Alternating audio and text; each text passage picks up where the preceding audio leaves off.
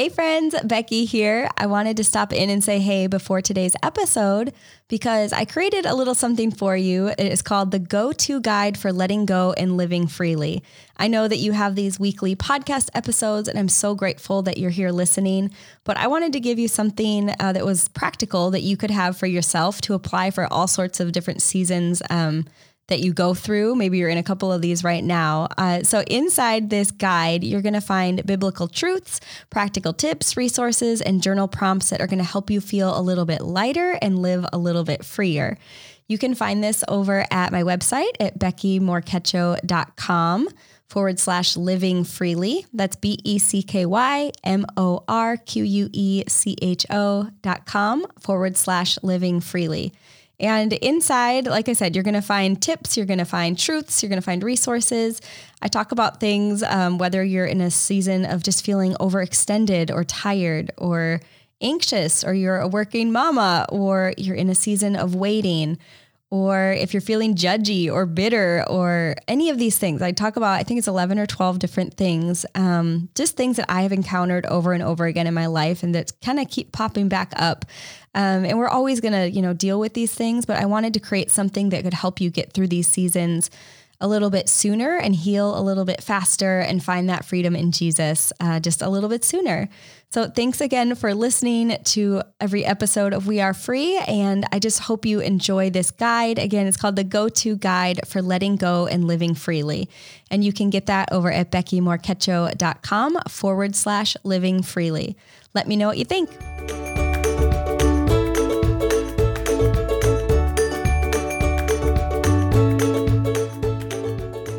Welcome to We Are Free. I am your host, Becky Morquecho, and you're listening to episode 16. This is a podcast about letting go of what we think our lives should look like and the sweet freedom God has for us on the other side of surrender. My guest today is Ariel Estoria. Ariel is a spoken word poet, author, MC, and event host speaker, model, and actress. She orchestrates her art out of this motto: words not for the ears, but for the soul. The heartbeat behind her work is a diligent pursuit of instilling and reminding individuals of their value through words. Ariel has shared her work through spoken word and keynote talks with companies like Google, Lululemon, TEDx, the Skims campaign by Kim Kardashian, and more. Ariel is a co-author of 2 self-published collections of poetry, and in 2016, she released her EP of poetry and music titled Symphony of a Lioness, which can be found on iTunes, Apple Music, and Spotify. Ariel, thank you so much for being here. I'm excited for listeners just to get a little taste of who you are and what you're up to today. Thank you. I'm excited. Thank you for having me. Yeah, you do such unique work, and I'm a writer, so I love words, and I'm like a words of affirmation person. So words are powerful to me, but I feel like you have something so special that even if like words are not somebody's thing, you like make it their thing. You like speak to them. And I love that about you. Thank you. And I think your job is just so unique. Like I don't know any other like spoken word poets out there, inspiring and empowering women along the way. Yeah. How did you end up here? How did you end up with this job title that you've created for yourself? So I definitely say that I'm living my God-given life and not the life I would have chosen for myself, because so much of it is not practical or doesn't make sense, or the way that the things unravel are so beyond and outside of my control, which are really beautiful, but also really scary sometimes because we like being in control. And so I've always kind of been an arts, theatrical kind of person. My first love was acting, and specifically with theater. Like I love being on stage. I love storytelling through plays and monologues and things like that. And so I started with that, and I've always written. I've always processed the world best through writing, through written expression. I feel like I didn't experience full healing or full freedom in something unless I was able to write it down and then say it out loud or then talk about it. And so then from theater, I wrote plays and monologues, and I kind of say that I got to step into the vulnerability and the shoes of other people. But then poetry came into the picture. And my senior year, I went to an arts high school. So I was like pretty split from 8 to 12. We would have academics. Then we'd had lunch from 12 to 1.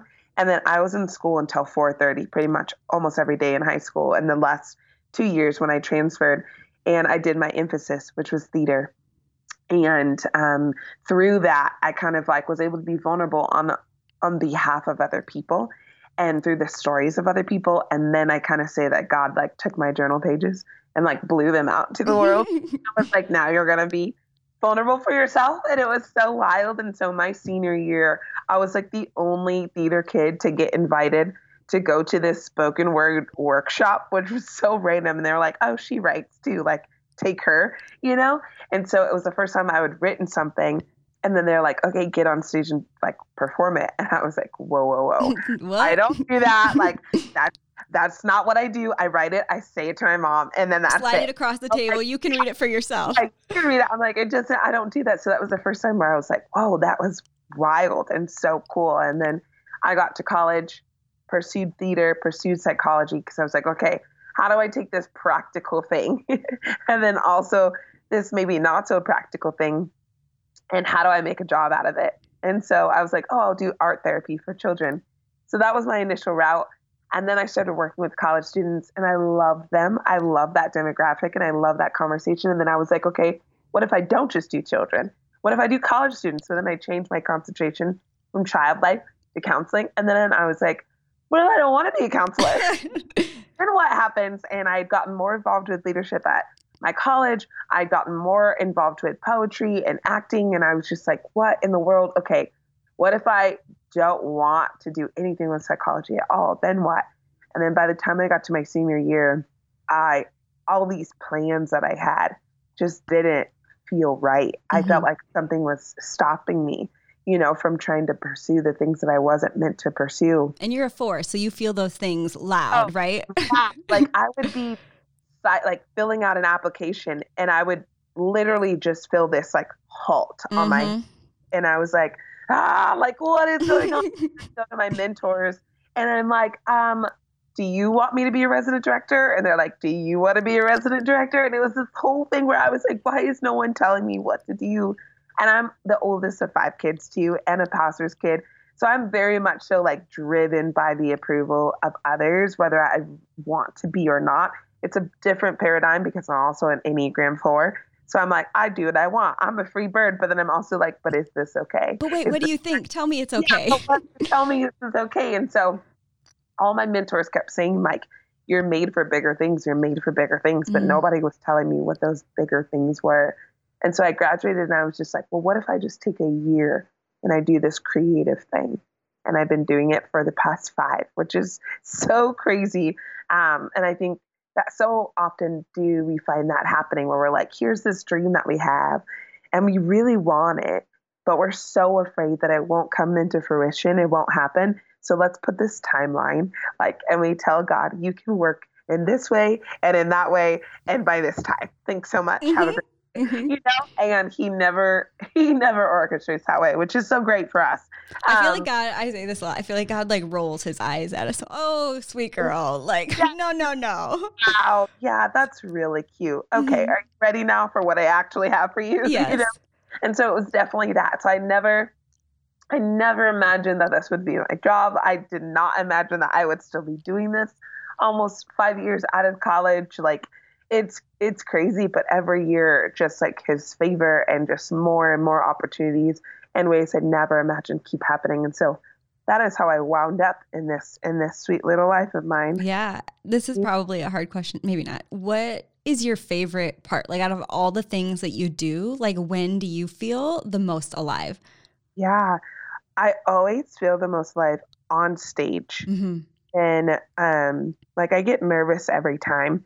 And I kind of prayed for that because I was like, I don't want to ever get used to this. Like, I don't want this to ever just become like, whatever, this is what I do. Like, I want it to make me feel something. I want it to humble me every time I step on that stage. And I also wanted to be reminded that this has nothing to do with me. This is not about me. And so once I get on stage, there's just like this space of home and existence that kind of gets washed over me. But then my second favorite part is getting off the stage and meeting people and hearing people who are like, that line literally spoke directly to my heart, or that's so crazy. Like I felt like you were reading my journal. Like, how did you know those things?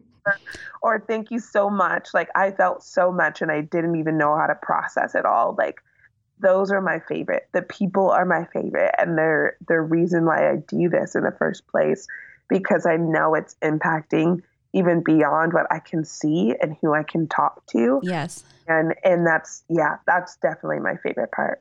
And that's what I love. Like, I've experienced you, like I've sat in a crowd where you've been on stage, and I'm a heavy feeler and I write. So like, I like extra feel those things, but that's what I feel. I can relate to what those people, like, I believe that you have such a unique gift of expressing feelings that people probably have, but they don't know how to put into words, or they don't want to, or that's just not their skill set. So I think that's where, like, it's so magical when people hear you, like, it's so moving because you're able to communicate something that they're not able to communicate. Yeah.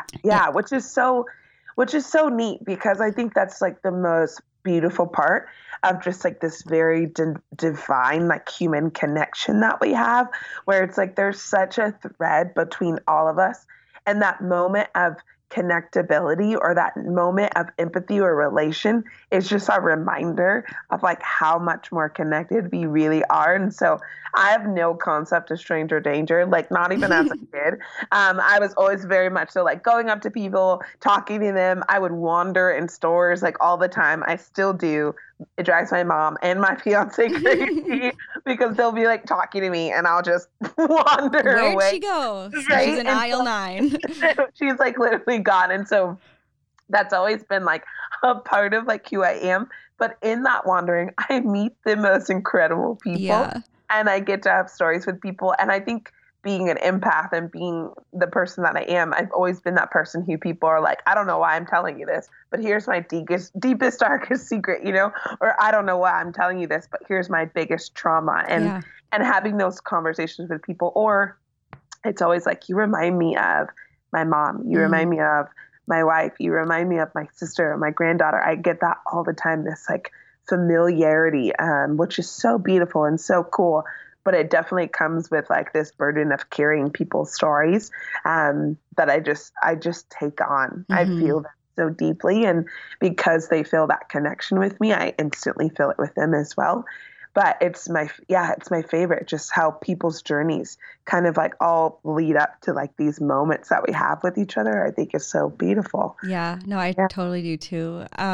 One of my favorite things that I've seen you write about and talk about, and I've heard you recite poetry on, is body image. And what I love about some of the stuff I've read that you've written, it's not just like body image. I recently read something, I don't remember where it was, but you were talking about reconnecting your body, mind, and soul. It wasn't just like, oh, I feel comfortable in my skin. It was like connecting all of those things. Yeah. And you were talking about like being on a journey of that for yourself. Can you tell me a little bit about that?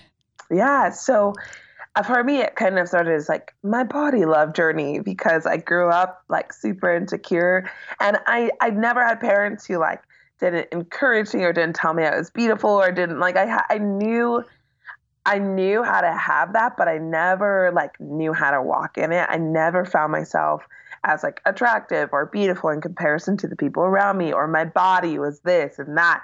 And so I felt the term is just like super disembodied for a really long time. Like my body was one thing, and then my soul and my heart and my personality was all a whole nother thing. And so much of my own body positivity journey, or my own body love journey, was first acknowledging my body. I do these body love workshops sometimes, and I break down the conversation into 3 parts. And it's awareness, acceptance, and then freedom. And that it came straight from my own journey of like, I had to be aware of this body, of what she was capable of how she orchestrated and how she moved and how beautiful she was and resilient and strong. I had to be aware of that first. And then the acceptance of it was like, I accept who she is. I also accept that she's part of me, that this is one entity. We are one entity. And then the freedom to be able to walk in all of that. And embodiment being like disembodied, is that first part. then getting to the point of embodiment, where it's, when you say embodiment, it has the word body in it, but it means a union of all things, of body, mind, heart, and soul. Like when, the verse is like, love your God with all your heart, soul, and mind. It was all of it. Yeah. All of it, and we're like, okay, we'll give you this. And especially as women growing up in faith-based spaces, a lot of the conversations were around us disengaging from our body, or around the separation of like, your body is this and this and this. Don't do this. But don't do this. This. And it was so separating, which is so sad. I did my senior thesis on purity culture, and how even in marriages where women are loved and loved well, they can't fully step into this space of navigating through their body and being with their husbands. And so there's something about that I just felt super connected to, like in my singleness and like trying to figure out like, what, I don't think this is what this was supposed to do. And so this conversation of body positivity, especially within this last year, has really shifted to a more biblical conversation and a more creative conversation. Like at first I felt, my own walk with God, like very much so in it in different ways. But now I've really just been wrestling with the conversation of the garden, and like, we get it. We messed up. We did stuff that like we can never take back. But there was like this one moment of like goodness and perfection, and this conversation of body positivity coming right back to like the very first evidence that the world had shifted because of sin was shame, and shame in their bodies. Like the first thing they did was put clothes on and hide. And I think that is so powerful, because why would that be the first thing that the enemy attacks if it's not a part of like getting closer to God, is being closer to our bodies and how we move and how we speak and how we feel and how we touch. And I think so much of now body positivity for me is like, I want to come back to that moment in the garden where it was me, my nakedness, and my creator, So like, are you telling me you dance around the house naked a lot? I'm practicing. It's still something. I still am very uncomfortable with a lot of moments.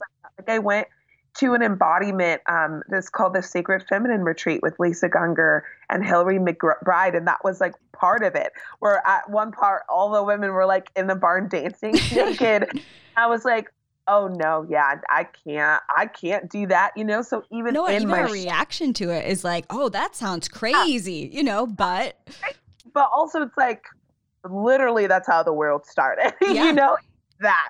And knowing in my own house of like getting comfortable with myself, just I live alone, and just like getting comfortable with myself in that way is still something I'm working on, and I'm navigating through. And every time I look at my body, I'm like, okay, those stretch marks are new, and navigating through exploring her and being okay with her. And I've never been a small person. Like I've never been a person who like fit into any type of norms. Like my dad is an ex-football player, and I always say that I got his body type because I have his thighs, I have his hips. Like I just very much so built like a quarterback. So that was growing You're up. A strong girl. Yes, I am.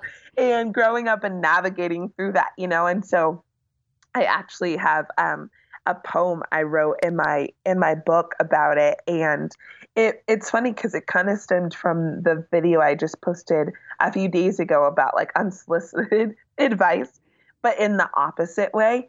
Like this concept of small always being this thing that I felt like I was supposed to seek after in a lot of different ways. I feel like we as women, a lot of times we tend to act small, stay small, because we're not aware of our power. We're not aware of our potential. We're not aware of the way that God is intentionally setting us up for certain things. But then also the concept of like all the models are always tiny. We're definitely changing that conversation now, which is amazing.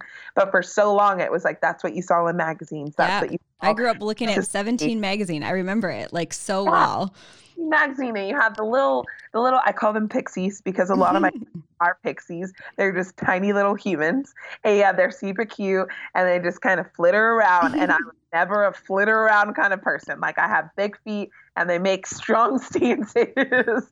And so I wrote this poem called Small because I wanted to have the conversation of that feeling of pressure from society to look a certain way, but then also pressure from society to act a certain way at the same time. And so I'll read that. Yeah, I'd love it.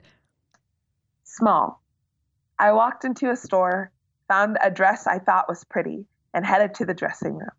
Before I was even able to grab the handle, I heard, "They run small." Behind me was the owner, eyeing the items in my hand. "They run small," she repeated, smiled, and walked away. "They run small. They run small. They run small." See, I have never been small. And every moment where my body felt massive and unlovable, every uncomfortable teenage year and jeans barely past my thighs came rushing back. No, I have never been small. Not these hips, nor these eyes, not these thighs, not this gut, not this mind that thinks in deep, full circles, not this heart that makes room for more people than there is space for, not these hands that always find ways to hold on tighter, not these words that expand larger than this breath. And most days, these breaths take in more life than I can stomach. I have never really been synonymous with the idea of small, except for when it came for a battle of self-reflections in a mirror, minimizing my worth so that it fit like lost treasure in maps people stopped viewing as real anymore. Tattered, washed up, we were not handcrafted and life given to be small. We were meant to love big and live bigger, refuse to be threatened by the small people will try to box us in, the same small that we sometimes box ourselves in. They run small was just supposed to be an informed commentary. So I took it, decided to do some informing myself, put the dress back on the rack, and refused to be threatened by the idea of small because I was never meant to fit in that anyway. Ariel, your words are so powerful. I love them. I just close my eyes and listen, and it just takes me somewhere. It's so beautiful. Thank you for sharing that. Yeah, of course. Why, like, okay, so 17 magazine, like Instagram these days, like, why do you think women are so hard on themselves? Us too, not just women out there listening, us too. Why are we so hard on ourselves? I think the greatest, like the way that the enemy continues to pull us is to make us forget who we are and to make us forget whose we are. I think the tactic of not walking confidently in ourselves is just a tactic to keep us from knowing fully what we are capable of, which is something really powerful. I think that in this wave that we're in of women rising, of women refusing to stay small, refusing to keep their mouth closed, refusing to stay, quote unquote, in their place, we're stepping into places, we are shattering ceilings right now in so many different ways. But I think that concept of getting hard on ourselves are always being like, I'll never measure up, or I'll never be this, or I'll never do that. It's just this continuous cycle. Like if I can get her distracted for a moment and focus on somebody else or what someone else is doing, then she won't be able to fully walk in what she's supposed to be doing. If I can get her to doubt herself for just a moment, then maybe, I can put a hold on these really powerful, earth-shaking things that this woman is capable of. And I think every woman has that capability of something earth-shattering and earth-shaking. But that doubt is so normal. I think the conversation now is like, how do we not stay there? Mm-hmm. How do we have those moments of doubt? Because we're human and I fluctuate every single day. I'm like, what am I doing? This is ridiculous. I'm not capable enough for that. Like I have that loop in my head all the time. But what I've learned is like, but I can't let myself stay there. Right. We can't let ourselves stay there. We have to be like, wow, okay, I had that moment where I really doubted myself and I really doubted who God is in me and through me. Now it's time to get back on track. Yes. You know, now it's time to like continue doing what I was doing because like I had the moment and now I'm moving on, you know? Totally. But we're so down on ourselves because there's so many expectations. There's so many guidelines and loops we feel like we have to jump through every day to be a woman, to be a successful woman, to run a business, to do things well, to be a mom, you know, to be a wife, to be all these things and to do them well. And feeling like we need to live in this concept of perfection that we're never going to be able to obtain. And that's not what we're asked of. We're not asked to be perfect. We're asked to do all that we can with what we have and what we've been given. And you have enough for that. You know, you have enough potential for that. But I think that doubt comes often so much from greatness. Great people doubt themselves, you know, and people who do great things, probably right before they did the great thing, they were like, this is stupid. What are we doing? Yes. They still did the great thing, you know? And so having those moments, doubt and sit in that, but don't stay there. We can't stay there. Yeah.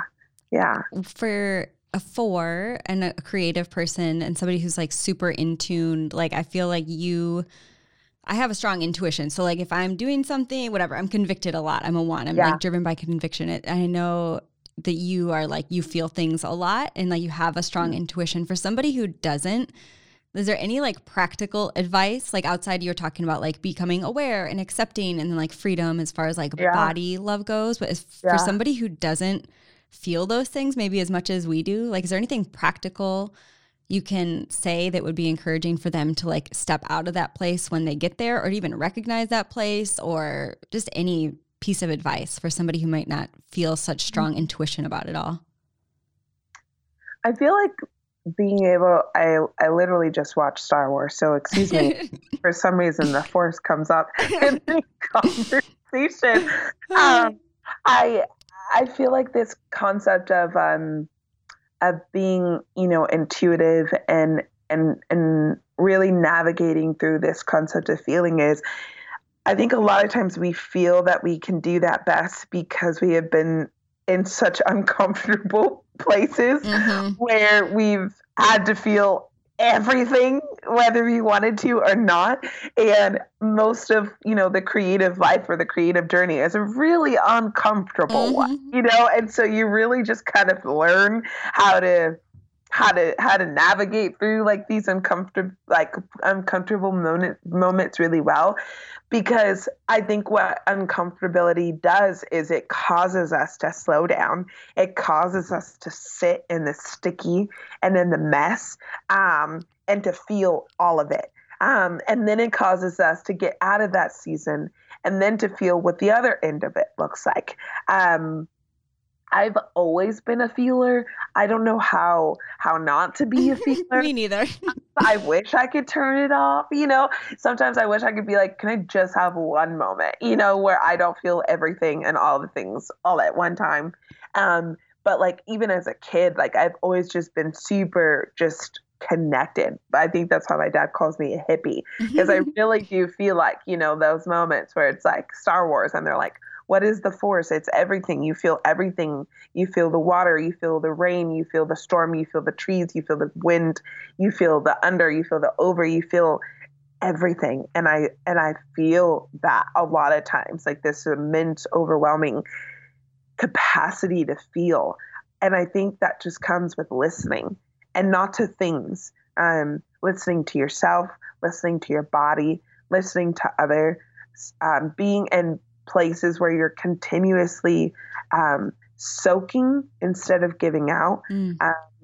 Like I love moments where you just kind of sit there, and I feel like such a sponge most of the time, because I feel like I just go and I just retain and I retain and I retain and I rate. And I use the term soaking because it's just like, then I spill. I don't say I write, I say that I spill, because I have those moments of soaking. And a lot of times those moments of soaking don't involve me talking. They don't involve me responding. They don't involve me giving advice. they just involve me sitting in that moment with myself, with others, with other things, and retaining all of that. And I'm a processor too, so I will sit in silence a lot. I've also become very sensitive, even more so as time goes on and as I become more vulnerable with more people around the world. I am even more sensitive than I was before. So I don't listen to music in the car a lot. And I'm between places or after shows and things like that because it gets overstimulating at some point in time. And so I think allowing ourselves to have those moments where we are just sitting and soaking and being with ourselves, I think that will help us be more sensitive and in tune, because that's all like feeling is just like this sensitivity to just everything, you know, and everyone. But how do you build that in yourself? It just take you more time and more spaces to just be. We don't do a lot of that, of just being. Like, we're human beings. We're not human doings. We do a lot, and we've confused the two. And so I really try to find ways to be more human being than be human doing. And my fiance is a lot better at this than I am. Like, I'm like you, where it's like, I have to do something. I have to go somewhere. I have to do the things. And sometimes it's okay to just sit. And I think that's part of, for me at least, I was realizing this the other day. I read somewhere, for ones, it's like, I'm always cleaning. I'm always looking at like what can be done. Like, I'm looking around the house. I'm like, oh, we have to do this. We have to do this. I found myself saying to my daughter the other day, like, do you know what else we need to do today? And like, as I heard myself say that though, I was like, Becky, like, don't put this, like, no, let's not put that on this girl. But so I'm always like convicted of these things. But just point being, like, I do it to like have some sort of control of the circumstances of my life. If I'm frustrated or feeling angry or feeling anything, I'm like, if I clean, then I have at least I'm controlling something. So I know that I have the tendency to do that. So I love what you're saying, because I think it's so good. Like, and I'm also like you, I need a lot of like silent space. Sometimes I'll be listening to something, I'm like, it's worship music, but it's too loud right now. I need to like just turn it off, and I need just like nothing. Nothing. But I love that. I think that's such good advice to like create more margin, create more space, all of those things in our lives, because it's so tempting and so easy to not do that. Yeah. And just oversaturate all the time. Yes. Just all the time. And we're constantly bombarded with information everywhere, billboards and phones. Like, it's just like a constant this all the time.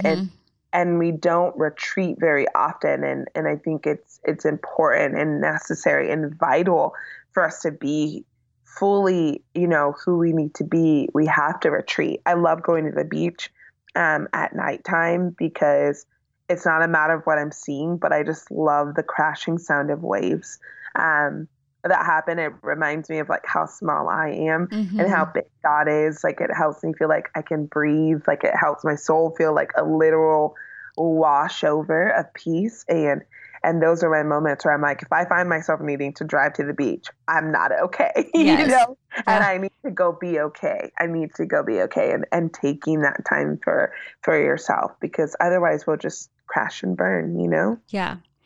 Do you, Ariel, have any, I know you're not a parent at this point in your life, but being a daughter, you're the oldest child. And you said like your parents have always been supportive and made you feel beautiful, and like your own stuff was your own journey. Like, do you have any encouragement, or like having the words so often that you have, and not everybody always has the words? Do you have any encouragement for women who are mothers? Because there are a lot of moms listening, and to young moms, you know, young children, to like help encourage kids like on their journey, like even as a young girl, like anything that would be supportive, or just encouragement and words that you would encourage mothers to start instilling in their daughters now, knowing like what your journey has been over the years.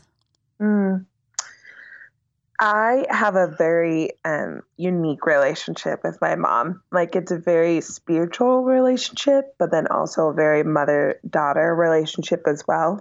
And being the oldest girl, super connected to your mom, there's like a whole layer of things that come with that. And I think the most beautiful part of like growing up is is having that realization moment where I realized my mom had a name. Like her name wasn't Mom. Yes. Like she like was a woman before that. She was a person before that, like with a whole life and a whole existence. And so I think in terms of how I see my mom now, it started with that moment of like, oh my gosh, my mom has a name, you know, like she has a person, she has dreams, she has desires, I think it's important for us to see that as kids, of seeing our moms on fire, of seeing our moms passionate, of seeing our moms doing things that they're excited about. Like when I left for college is when my mom went back to school. And it was so cool to be like, what? My mom's going to school and she's going to study and she's going to write books. And now both my mom and I speak. And it's super fun to like meet each in Atlanta airport because she's going to Nashville for a conference and I'm going to North Carolina for a conference. And it is so cool to watch my mom do what she was made for. And I've kind of always watched it, but it was very in tune with what my parents did together. I didn't see her do a whole lot by herself until recently. And that fuels me to feel less alone and less crazy. And like, she's doing it. We're doing it. Like we're doing this together. She'll text me about booking requests she gets and how do I respond and helping her with her social media. Like I love that.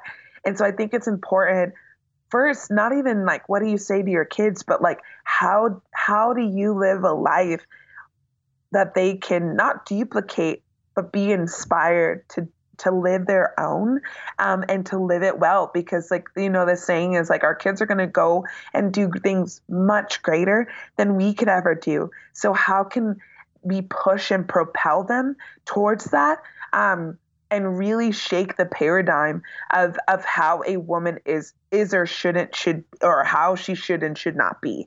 We still carry those narratives. And technically the gospel was started by a woman. Like I could go around that forever and ever again. And so because Jesus saw the potential and the power in women. And so when we look at our daughters, like I can't wait for the day that I look at my daughter. Oh, wow. And I get to tell her who she's going to be and what she's going to do and not be intimidated that it's going to be so much more than I was ever gifted with.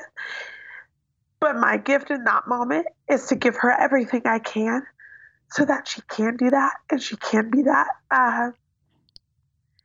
And oh man, I just got engaged. So this is a lot more real, like talking about talking to my daughter than it has been before. So I'm feeling that. I think we're all feeling it right now, girl. Yeah. And so I think that is like the most powerful thing we can do is to continuously be like this rocket underneath them that propels them towards who God has called them to be. And knowing that it'll be so powerful and it won't look how we think it's going to look. And we will pray and pray. And even our prayers, it will not be how our prayers we think they're going to be. But reminding yourself every day to like, how can you continuously walk and push yourself towards who God has called you to be. And that in itself will create an example for her that will do so much more than your words or your franticness about busyness or your franticness about this and that and that. That will speak to her so much more as she watches you step into the fullness of who you are. That will give her the permission to then step into the fullness of who she is. And yeah, I think mothers have a really powerful gift. And it's super beautiful. And even for those who physically can't, be a mother, you're still a mom in so many ways, probably more than you know. Mm-hmm. And that gift is not just something that our bodies can do, but that's just a part of who we are, just as women in general, is to be able to mother and guide and to nurture and to raise up, which is super powerful, to raise up women of this new generation, which, I mean, it's going to be gnarly. It's going to be crazy. Yeah. That was the most beautiful answer I've ever had. Oh, girl. just thank you just for sharing all of it, your heart, your story, what God is doing in your life. Ariel, what the last thing I like to ask people is what throughout your journey and the years and your career and all of it, your own stuff that you've dealt with, what do you feel like God has set you free from? Oh, wow. So much. I think overall, this concept of smallness, like that was the thing that held me, that was the thing that I stayed in for years and years and years and years and years. And it wasn't until I realized, like, your name literally means lioness of God. Like, nothing about you was meant to be small, or quiet. Like, you were always meant to roar and to exist loudly, which I really, really wrestled with. But I came to realize that was God's gift to me, and also burden, but it wasn't meant to just be a burden. It was supposed to be a gift. And so he set me free from playing a part I wasn't meant to play, which was a small part, and none of us are really meant to play a small part. Like, I love it in theater. There are no small parts. Like, everyone is needed. Everyone is necessary in conveying the story. And that is like what he set me free from, is playing small and who I am, and playing small and the concept of how I saw myself. And then being able to step out of that and to call other women out of their smallness and into their lioness. I think there's a lioness in every woman. I think there's a roar in every woman. And what can we do to help bring those out in every woman that we encounter ourselves with? And so that was what he has really just brought me out of this space of like, no, I'm not meant to be small, and I won't stay that way anymore. Yeah. Thank you. Thank you so much for all of it. Yeah, thank you. Yeah. Where can people follow along everything you're up to and get more Ariel in their lives on a daily basis? On a daily basis. Yeah. Well, daily basis is definitely Instagram, Ariel Astoria. You can find me on there, and everything else, arielastoria.com. Twitter, if you want to listen to some poems on iTunes and Spotify. And cry your eyes out. I've done that. I just sat there and listened to the whole thing and just like sobbed. Oh, thank you. So good. It's fun. It's one of my favorite albums. And then hopefully in 2020, I'll be releasing more things. So yeah, all things pretty much Instagram. I respond to DMs like text messages. So you can find me mostly there. Awesome. I cannot wait to see what 2020 has for you. And congratulations. Do you know when you're getting married? Yeah, we're actually looking at May, which is crazy. So send prayers on that. Good. You got it. The venue than it is anything else we fell in love with. And so we're just like, okay, so yesterday we were like, are we getting married in May? We might be getting married in May. So we had 4 months. We got engaged in July, married in November. And like, it's fast, but you know what? Like, it's all good. You got it. Yeah. You're like, what am I waiting for? Also, dating and engagement's not biblical. So like, let's just wrap it. Yes. Yes, like, I hear you. That's a good part. So yeah. Yeah, thank you. Awesome. Again, don't forget to check out the show notes where we have all of the info and links and resources we talked about in the show. You can go to BeckyMorquecho.com, BeckyMorquecho.com. Thanks for listening in.